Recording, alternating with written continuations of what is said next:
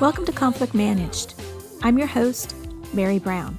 On a scale from 1 to 10, how do you rate your willingness to address workplace conflict? Today on Conflict Managed, Delia Grinville, Senior Executive Leader and host of the podcast To Live List, joins us for the last episode of 2022. Delia reminds us that installing systems in the workplace to address conflict is not enough. We must be willing to hold difficult conversations. How do we set the conditions to bring this about? Delia suggests we get better at humaning. Dr. Delia Grinville is a senior executive leader, process-driven change agent, and key strategist for driving large-scale technology change and business innovation. With more than 25 years' experience in high-tech roles, Delia is recognized by peers for her relentless push for quality and is known for her ability to translate complex strategies into actionable business plans. Outside of the corporate world, Delia is a public speaker, proud published author of the book Rants and Ramblings on Life and Wellness, and host of the To Live List podcast. Good morning, Delia, and welcome to Conflict Managed. Oh, hi. So glad you can have me on, Mary. It's really a pleasure. I'm looking forward to our conversation. Me too, very much so. I was wondering if you could start us off by giving us a little bit of a history of your working career. Sure. I've had the good fortune to be a truly North American worker, having worked both in Canada and in the US. I started off in Canada because I'm Canadian, and I worked there for 5 years full time before coming to graduate school here in the US, and then restarting my career in the US. So I think it's a unique point of view, Mary, to have worked in both cultures. When you were in Canada, what were your first jobs? I'm trained as a mechanical engineer. That's my background, but I never worked in it a day in my life. My first jobs were in grocery distribution, so support of retail grocery. So we have I guess the way you would think about it from an American perspective, or depending on where the listeners are coming from. But here we have like Kroger and Safeway and these huge department stores. But behind those department stores are the entire distribution chain for those department stores. So the buyers and the warehouses and all of that. So I worked for that part of the division. So they took care of getting the food and all of the technology to the retail stores and to the franchise stores. My first jobs were technology, integrating technology in the point of sale systems, integrating technology into warehouse and distribution systems. I left that company and I went on to be in a hardware distribution kind of company. And then I was in a third-party logistics company that supported people like Xerox and Crane and American Standard. What got you interested in the backside, the distribution? I don't know that I was primarily interested in that. I had had summer jobs there, so I knew the business and I was known to them. I came out during a recession, so that's why I didn't go into an engineering job, although I had applied. And I was known to that area, to those folks, and so it sort of lent itself to continue on in that direction. And then I think one of the things that I learned coming out of school was, as a mechanical engineer, I recognized I didn't want to work with machines. I wanted to work with people. And I didn't know a form of engineering that worked with people. In my university, which is very traditional, they still do not have the industrial engineering discipline in my university. They teach it under mechanical engineering. And so I just didn't encounter an engineering discipline that had something to do with people. And when I started working in these different supply chain distribution kinds of roles, I kept bumping into these consultants that had industrial engineering degrees. And so when I mentioned I went back to grad school, that's why, because I wanted to sort of, oh, wow, complete that need to have a kind of engineering that worked with people and systems.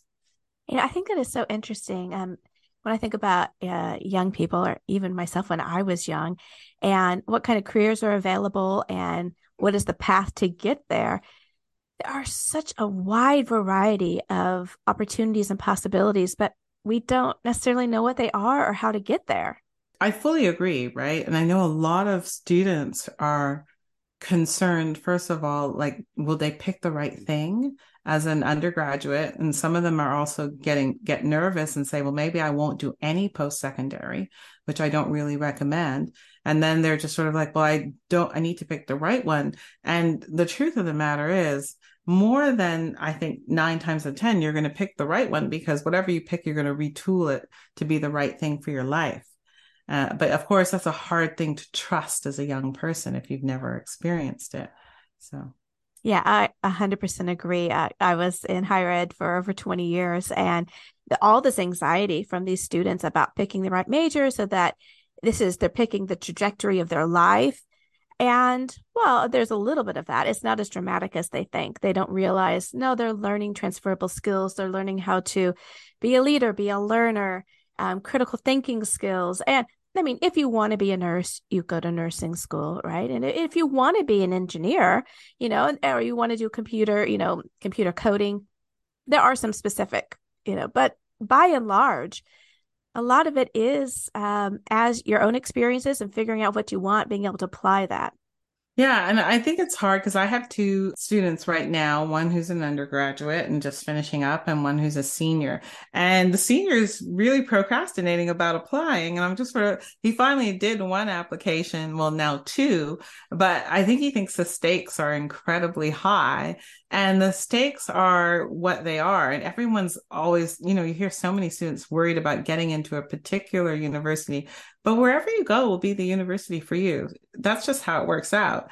And if it doesn't, you might transfer, and then the next university will be the university for you. So you just have to sort of go through the path and recognize, as you said, you're picking up skills and experiences along the way that somehow mesh together. Of course, you don't know the whole big picture, right? You're in the middle of this mosaic of your life, and you can only see what's around you for the most part. I mean, some people have big visions, but even if they have big visions, they have no idea about the details about how they'll get to where they're going.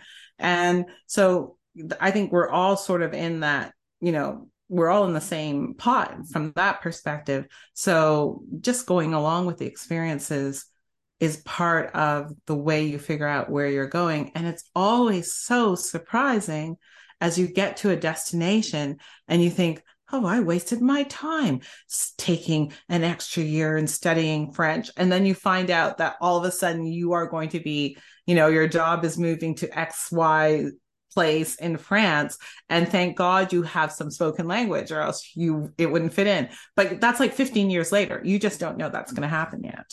That is just so true. And it's easier said at this stage of our life than when you are young and starting out and thinking, no, I need this specific thing. But it is so true. I posted on social media today about these mugs that I had made for this presentation I had given to an organization. And a former student replied and said, that looks like the index cards you used to let us cram information in on one side for the final exam. And I'm like, hey, transferable skills. I didn't know, as I was coming up with these little tiny study guides, that maybe my brain works that way. And now I'm taking how I was helping students into, just a different kind of training. Exactly. So I think it's a fun it's a fun exercise. I think if I were like a student counselor or something like that, you would have them like look at all the things that you thought were useless or didn't have meaning, and see how many of those things are incorporated in your life now. Because there's so many of those things where you think you're not learning anything and you are actually picking up a skill, even if it's as much as my daughter works with preschool to 8, an after school program.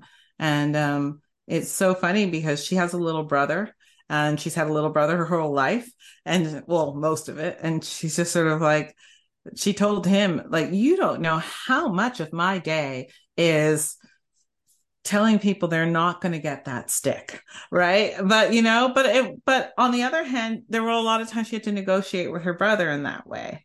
And so even in your family relationships, you could be getting those skills that are meaningful to you in the workplace. Conversely, you could also be developing skills that or habits that are strenuous to you in the workplace. Absolutely. I love what you said. Useless. It's sort of turning, reframing. Nothing is useless. That job at McDonald's is not useless. I was talking to somebody a few months ago who said it was somebody they had worked with in high school at McDonald's that 10, 15 years later, it was a contact that helped them get a different job, a professional job. I mean, there's so many different ways those intro jobs can really form us, make connections, network, but just the life skills. Yeah. Oh, yeah. I mean, I envy my sister. I didn't think I would, but she was a receptionist at a law firm. And that was what triggered her in her 20s to become a lawyer, because she was a liberal arts degree and she didn't know what to do. And she thought, well, I can do this. And so she went back and, she became an attorney. But being the receptionist at the law firm certainly changed her ability to network with executives, to know how to move people around in situations, because sometimes you got people coming in that shouldn't see the other people, etc. All of this kind of stuff. And she was schooled by one of the seasoned receptionists, right? And then just sort of it's a profession where she's an executive now, but it's a profession where you host a lot of people and you go out for a lot of dinners and those kinds of things. And that was the thing that she practiced in her 20s. So it seemed like a receptionist, it's such a great job, but it really was a job that paid dividends later on in life in terms of, and I hate the terminology anyway, soft skills, because the soft skills are usually the skills that mean the most, right? Absolutely right. The human skills, when we think about what a life well lived actually looks like. That's a great example you gave of your sister. Thanks for sharing that. My mind is colored with all the different sorts of ways in which she's benefited, and then her clients have benefited from all that she gained from that. So you move to the States, you go to graduate school, and then what happens next for you? Well, life intervenes. I meet my husband at graduate school. He's American, so I'm not going home to Canada like I promised everybody that I was going to. And he wanted to study. He had another master's that he wanted to complete on the West Coast. So not only am I not going back to Canada, but I'm also doing the one thing I said I would never do, which is take a job in high tech or related to technology. Because my husband wants to study in the Bay Area.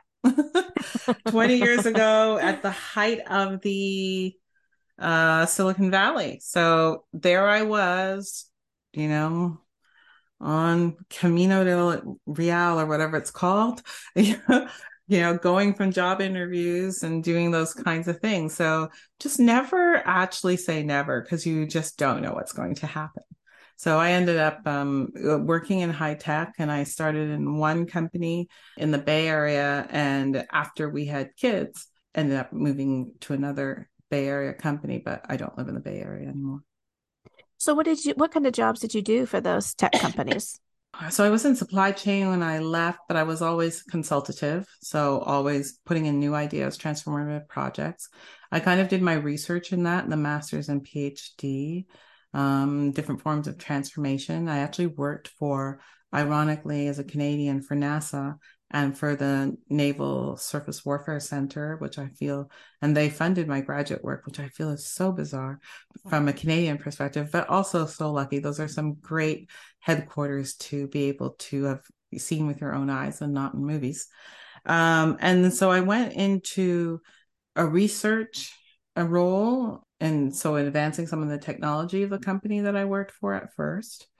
And from there, it was also integrating the technology. So finding things that you would research, finding ways to put them into products, which sounds really easy because you would think that people want the new ideas, but sometimes they're way too novel and people are not ready for them. And then other times, I think that researchers struggle because they want to give their whole baby to the product team. And really, the product team just wants the baby finger, not the whole baby. And you have to have a kind of skill to be able to do that, which luckily I did.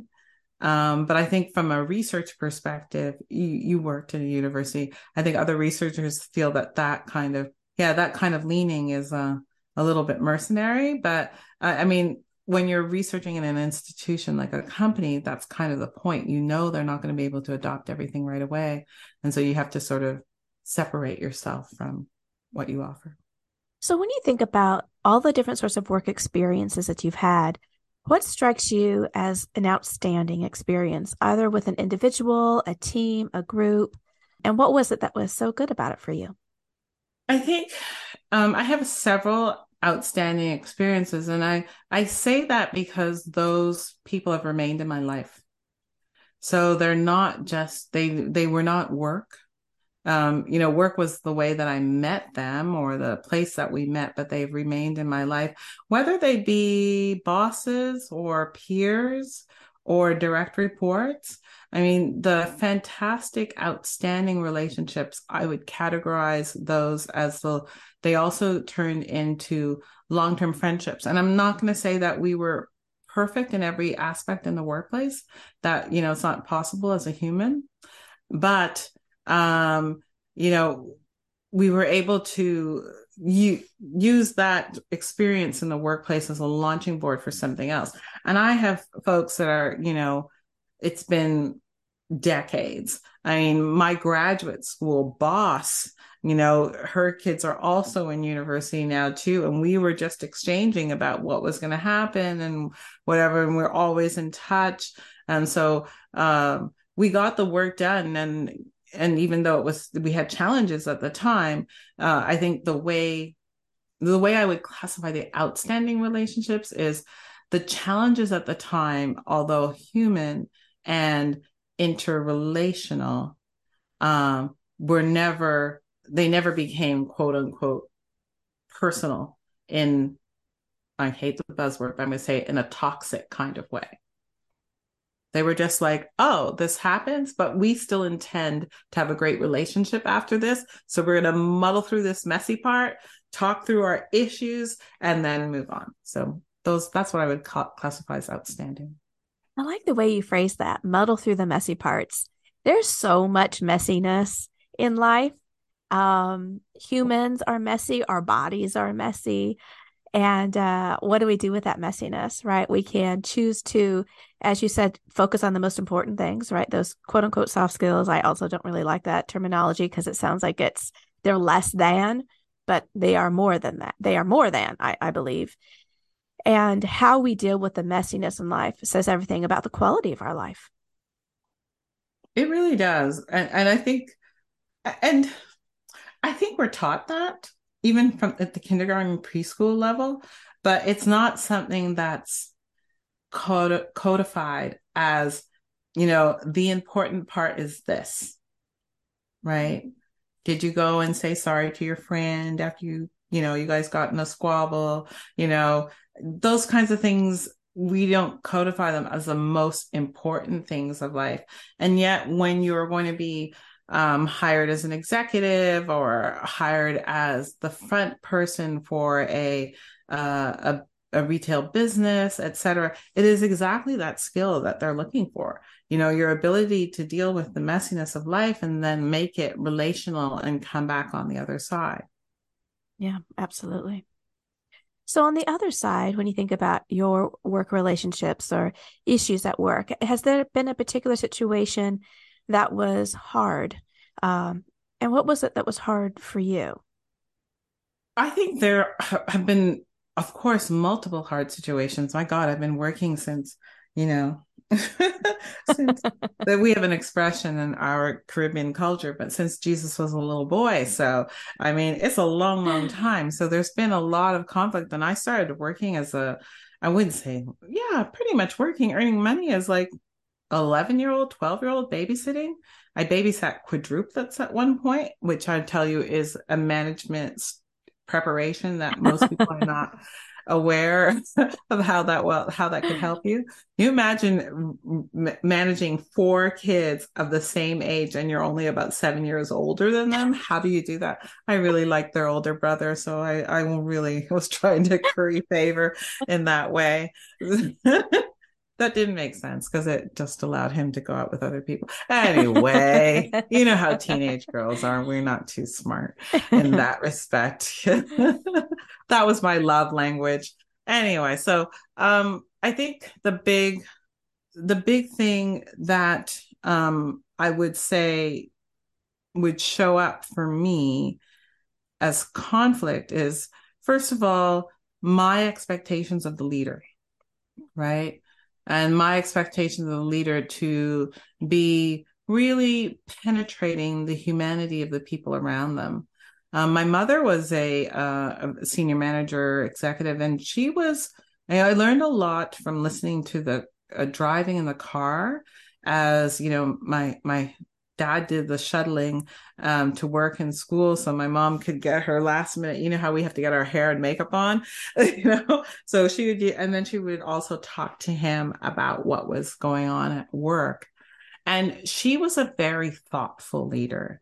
And she would, I just recently posted on LinkedIn one of her quotes from Shakespeare, and she would say, "There is no art to read the mind's construction through the face," right?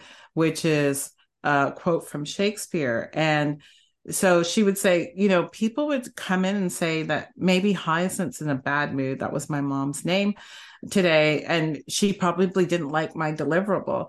But she's like, Hyacinth lives with 3 teenage girls who are 2.5 years apart in age. She's overwhelmed sometimes, and it has nothing to do with you. And I think that situation becomes an underlying thematic conversation with, I think, anything that happens with conflict in me in the workplace. I'm expecting the leader to have that thoughtfulness that I saw that my mother characterized, and they don't. They'll take any story hook, line, and sinker. They just don't do the investigation. And then as the narrative builds, right, there's then so many places to pick apart the narrative that it becomes overwhelming to be in dialogue with them if the goal on both sides isn't resolution, which oftentimes it isn't, at least in my experience. Yeah, I mean, I think that we're taught it's win-lose. Who's going to win? Who's going to lose? We can't have sports end in a tie.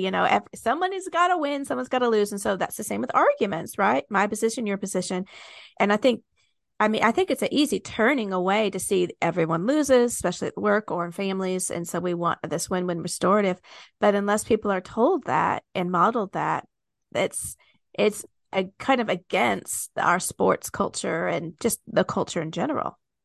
I think that when you say that, that's a ding, ding, ding moment for me, because I recall an experience with an employee that, although I thought I had rallied, really, went downhill, and not because it should have. I mean, I was over any issue that had happened. But the employee definitely came from a win-lose culture, and also came from a win-lose family culture, and also came from an authoritative culture. And so at any point, they were also ready to, where's the scoreboard? Where's the scoreboard? I remember this particular person saying, "Oh, I'm going to do that because I might need a favor from that person later on," which is not the way I negotiate work, right? I'm not doing things because I want something from you and I'm keeping a scoreboard with you.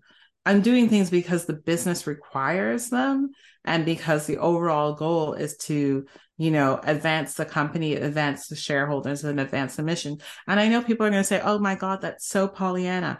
But I think that's the distinction in how I work, and also what also causes conflict, because a lot of people do think it's from a Pollyannic perspective, and they do feel that there must be something on the scoreboard for me.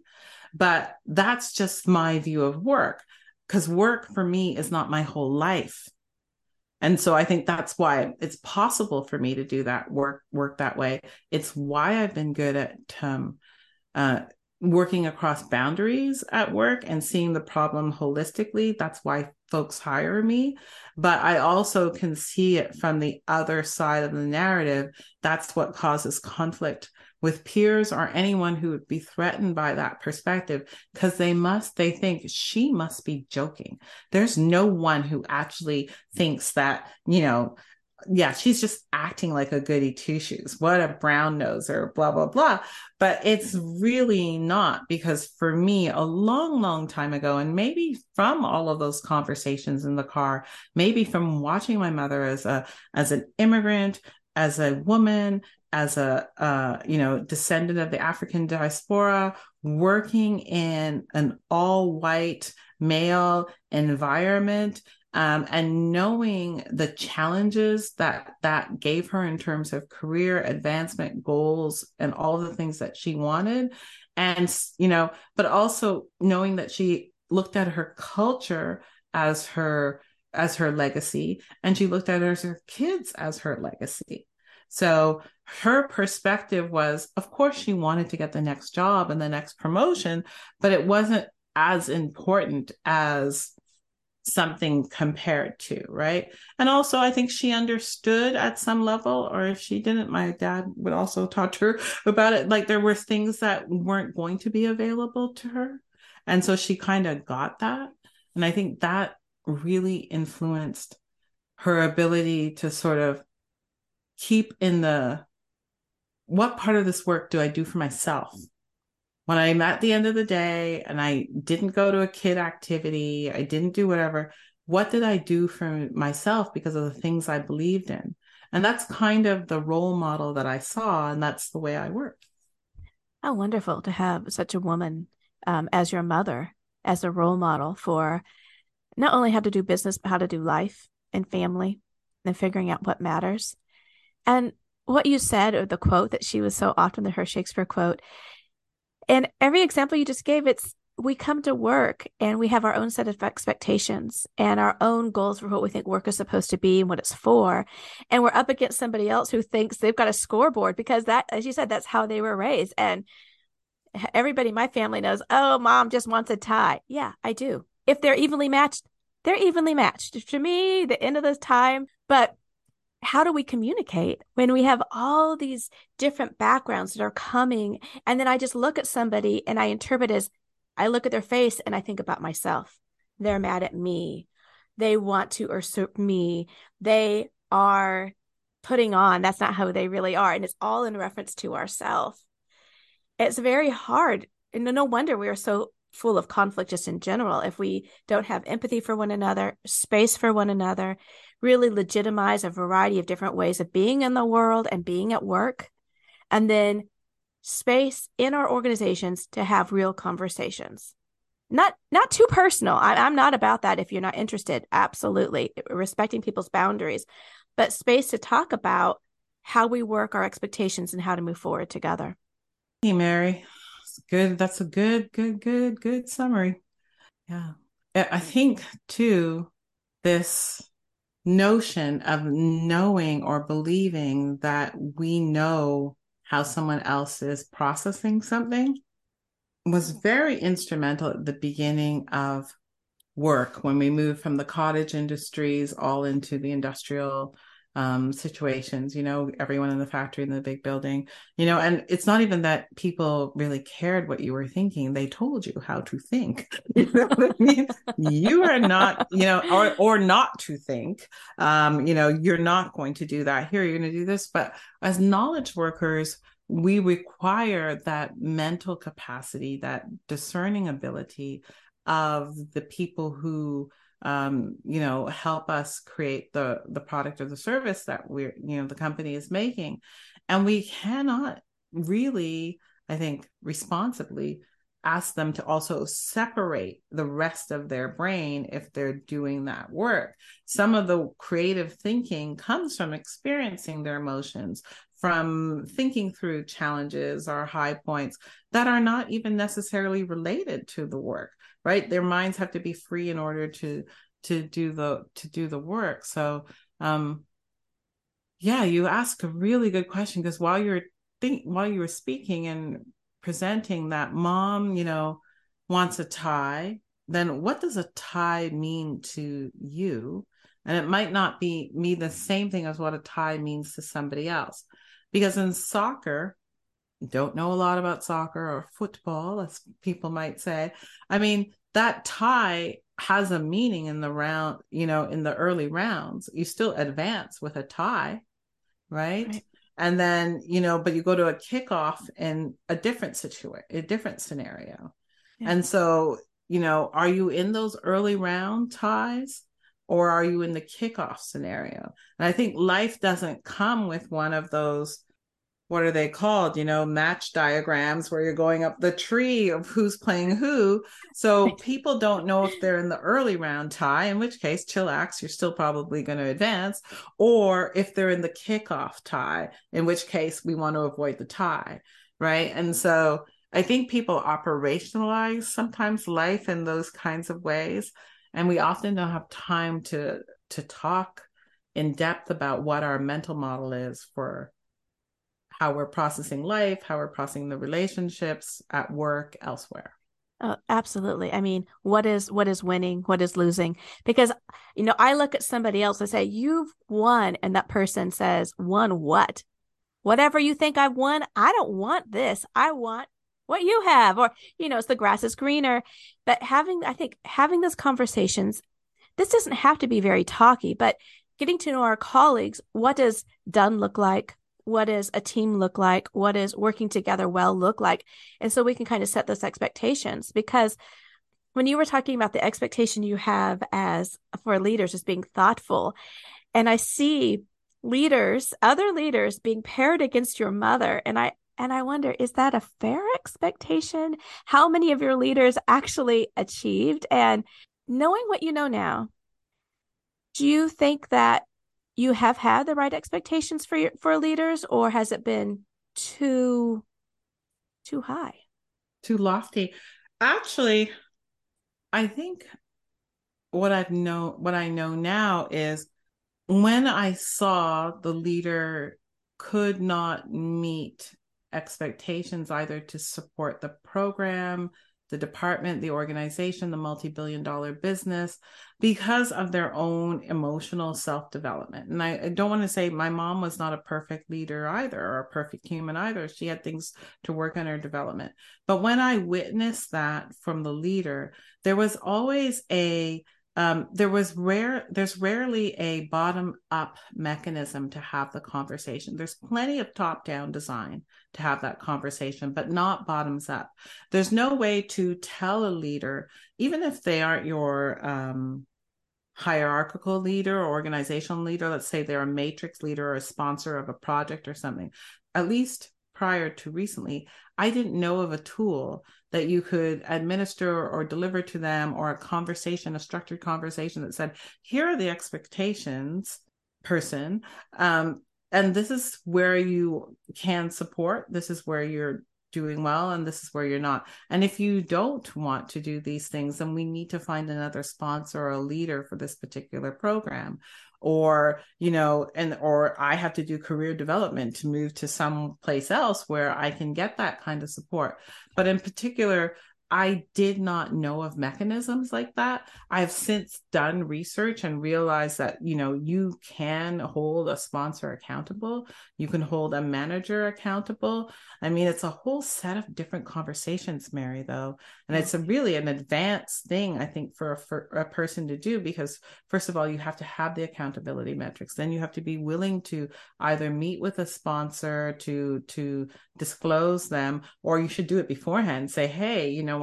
I found out that you're going to be helping with the, 10-person bakery remodel and blah, blah, blah. You're the one with the dollars, but here's what I need from you. When we're being successful, I need X, Y, Z. When we're in conflict, I need A, B, C. I'm going to be checking in on you on, biweekly or whatever. Those kinds of things. I didn't have them in my early vocabulary. I might have seen people role model them, but usually it was only in times of like postmortem or crisis or something like that. So, but I think now there's a lot of institutions out there that help folks to understand that, this is part of how you advance the work, reduce the conflict, take stress off yourself, and also stress off the sponsor. Yeah. I like what you said, willingness. And because you can have all the systems in place, which, first of all, as you said, there are very few systems in place. But once you put the systems in place, how do you get employees to either talk down, talk up to people or down to people, depending where they are? How do you get them to be willing to do that? Then you have to have some sort of psychological safety, because if you fear retribution, you're just not going to do it. You're going to see the lay of the land and take it as long as you can, and or get your resume ready or move to a different department. And so to get folks to do that work, which will be so good for them in the organization, those pockets of psychological safety need to be developed. But as you've already mentioned, that takes high emotional intelligence from leadership to share power, and then to train and empower from the top to the bottom. I say to the seasonal worker, everybody gets empowered to have these difficult conversations. And emotional intelligence also implies that the upper level person wouldn't be threatened. But you know what we don't talk about? We don't talk about the threatened subordinate. Because a threatened subordinate, I would tell you, is far more dangerous than a threatened leader. Because a leader probably is getting a share of the pie, and they understand how the pie is being shared. But a threatened subordinate doesn't often have visibility what's going on the top, really begins to believe, as you said, this is happening to me. All of this is happening to me because of either things I've done or things they have done, the externalized they have done. And in that mode, what I have seen, in countless organizations, and often what's scary is it's unwittingly, that weaponized subordinate becomes a detriment to the organization. And I use the word weaponize because they are usually weaponized by the same HR systems that are there to protect everyone, right? Because it's, as I was mentioning before, it's this idea of the narrative. Who has the narrative? And oftentimes, in the way that the legal structure is here in the US, for personal privacy and protection, there's a lot of anonymity. The story could be building before we even hear the story from all sides.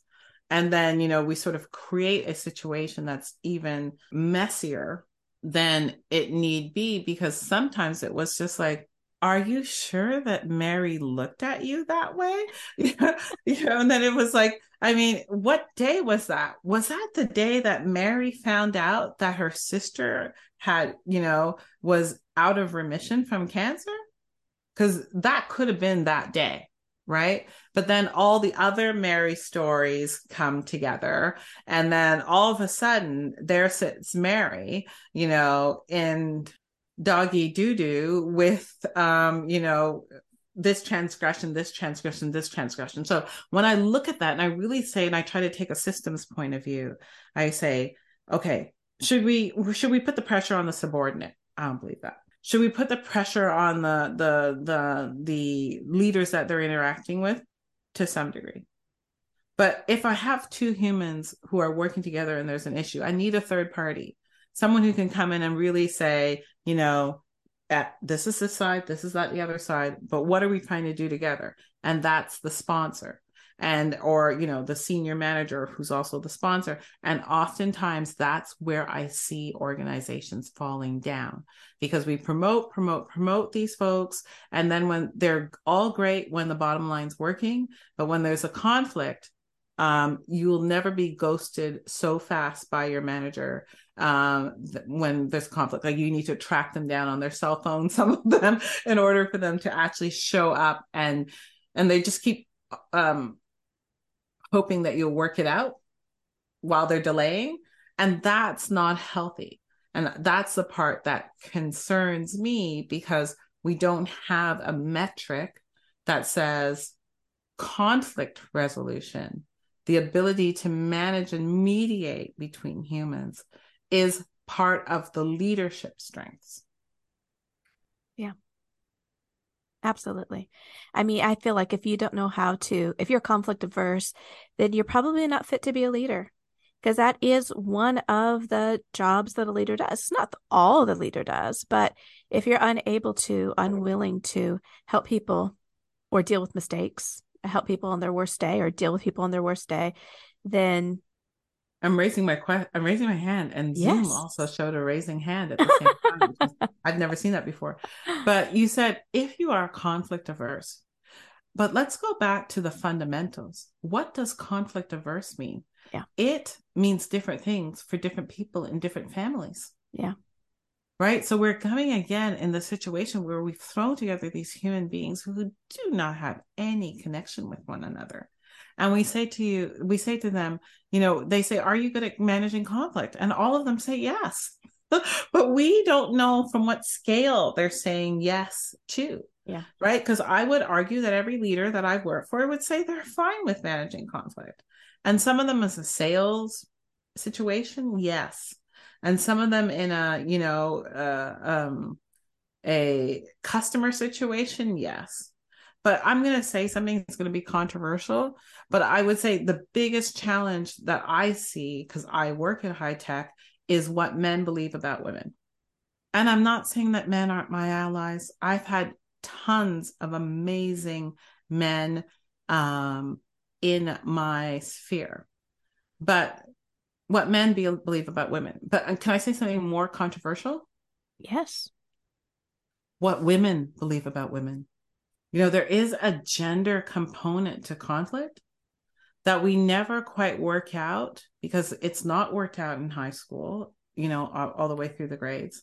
And then college, we don't have that same kind of circle of, folks that we're seeing every day. Because, high school, we still have we have our grade and enough classrooms where we're still with the same people. But college, it gets more and more sort of dispersed. And then we go into the workplace and that same kind of thing. And I think the psychology shows, right, that most of our brains aren't fully developed until we're like 28, 25, 28. So we go into work still in some degrees with not even a fully developed brain, but certainly about how to work with gender differences in a neutral kind of way. Where would we have done that, with an adult brain? We don't. And then when we have to do it, we're at work. And then there's sort of legal consequences, there's financial consequences, there's reputational consequences, there's career consequences to knowing how to do this or how to interact with others in this way. And quite frankly, everyone I've met, including myself, can always benefit from more of that work. Yeah, absolutely. So many good points you've just made. And I like what you said, and I want to clarify about being conflict averse, because I don't like conflict. I mean, it's what I do for a living now. I don't like it. But when I have personal conflict or conflict with somebody I'm working with, I don't like it. But the question is, then what do we do? There's lots of stuff about work I don't like, or family stuff. I don't really like doing dishes or laundry. I don't like cleaning up after the cat. There's lots of stuff I don't like. But moving past that, because now I'm so convinced about the benefits of having difficult conversations and checking my assumptions and really wanting to be curious about my own emotional needs and desires and other people. I think that you're so right. No matter what background we come from and all the different ways in which we are different, we can come up with a set of skills that leaders, everybody, not just leaders, learns, like how to work Excel. This is how we deal with conflict. These are the basic components. And this is still why it's so hard. Let's have that third party that can help us to work through it, but it be expected to work through it. And no walking on eggshells and no wishing it away. Yeah. And I think when you bring up Excel as a skill, that sort of was a good equivalent for me, because not everyone's good at using a spreadsheet. Some people are good at reading the data. Some people are good at getting the data ready. Some people are good at, visualizing the data. Not everyone's good at using the spreadsheet. We have some Excel competency, maybe for a particular role that we expect. And I think the same thing to some degree with, our EQ, with our conflict resolution capabilities, and even our tolerance for the discomfort of conflict, right? We can't expect everyone to do it the same way. And I feel that folks are very quick in some organization cultures to say, there's a right way of doing this. And that's why I brought that gender thing to pass, because I'm not trying to say that I want to live in the world of mean girls, or that I think women are mean or men are mean or whatever. But I'm just saying that we formed early in our minds what are the right ways for these interactions. And one of the earliest shared common experiences that we have is gender. And then, how does that layer into our work interactions and our expectations? And it's so interesting to watch, especially in some of the, I've been in predominantly male dominated fields, where we'll set goals and expectations around what it is, how many women should be working here, how many women in this field, how many women to get these opportunities. And the women are also working together to set these expectations and to move them forward. But what makes the expectation stick and makes the person stay is that word which you said, willingness. Again, one of those human things. How is that? We don't measure willingness to, and that would be a multivariate thing, right? Willingness would have all of these components to it, but it's not something that someone measures, and no one knows how to identify. No one knows how to make it happen. Usually, if it's not there, we know how to identify if someone has the it that makes people stay. But even in their execution of the it that makes people stay or feel comfortable or helps to resolve conflicts or whatever, it's still a one-off. They're like a genie in a bottle, and we don't know how to replicate that. And I know you're talking about systems that allow us to replicate that. So there are things that exist, but to train people up in an environment that they were working in that way would take a certain percentage of time away from work that a lot of corporations, I'm speaking in generalizations here, might not see the value of yet. Yeah. And I think, so I used the example of a spreadsheet, and I like how you went with it. Like, people are good at different things. But then I thought, well, is that really what I want to say? Because conflict is human. It has to do with our emotions. It has to do with our perceptions. Because if it wasn't, then we wouldn't have conflict. If we didn't feel anything about it, there would be no conflict. If we didn't have a certain set of perceptions and values that differed from somebody else, no conflict. And so conflict is very particular. It's very located in time and place and context.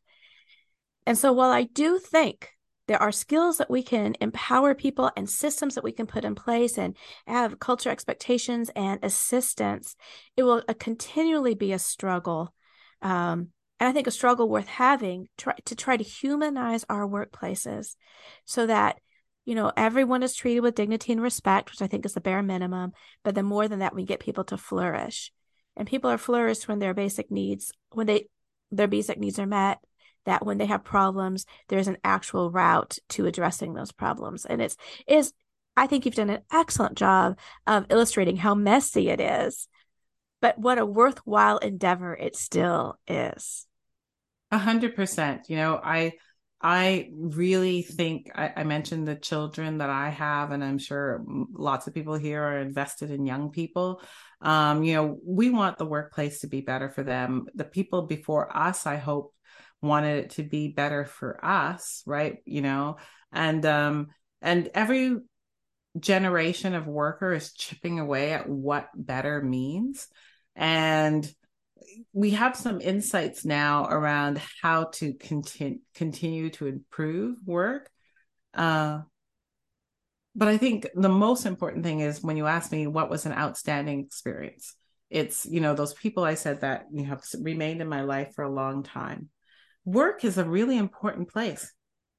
After school, it really is the place for which we get to interact with other humans. And so that investment into work, as you're saying, is really important because, what more than our humanity and our dignity for the hours and, the time, percentage of our lived lives that will be committed to this thing called work. So we call it conflict. I don't know. I want a better word for it, because conflict comes with a lot of baggage, right? But may I coin my own term here if it's not coined? More like we need to be better at humaning, and that's what we want to be, and humaning has ups and downs. It's not just, blue skies and sunny days. It's got ups and downs, and we're willing to invest in so many parts of the human experience. And we're still trying to figure out how to do it at work. Yeah. Well, Delia, thank you so much for your thoughts. Very thought-provoking for myself today, and I appreciate your time. Oh, and thanks so much, Mary, for having me on. And I hope that people enjoy this episode. And may I just say to the listeners also that I have my own podcast. Please do. It's called To Live List. And we talk about the ups and downs of life on this podcast. And I would be glad for folks to also follow me there. And I will put a link to the Live List in the show notes. Yes. Awesome. All right. Well, take care. All right. Thanks a lot, Mary. Bye-bye. Thank you, Delia, so much for sharing with us today on Conflict Managed. I really enjoyed our conversation. And here we are at the end of 2022. Thank you, dear listeners, for tuning in to Conflict Managed. And if there is a topic you would like addressed or questions you have for our guests, please let us know. Conflict Managed is produced by third-party workplace conflict restoration services. You can find us online at 3pconflictrestoration.com. I'm your host, Mary Brown. Our music is courtesy of Dove Pilot. And remember, conflict is normal and expected. Let's deal with it. Until next time, take care.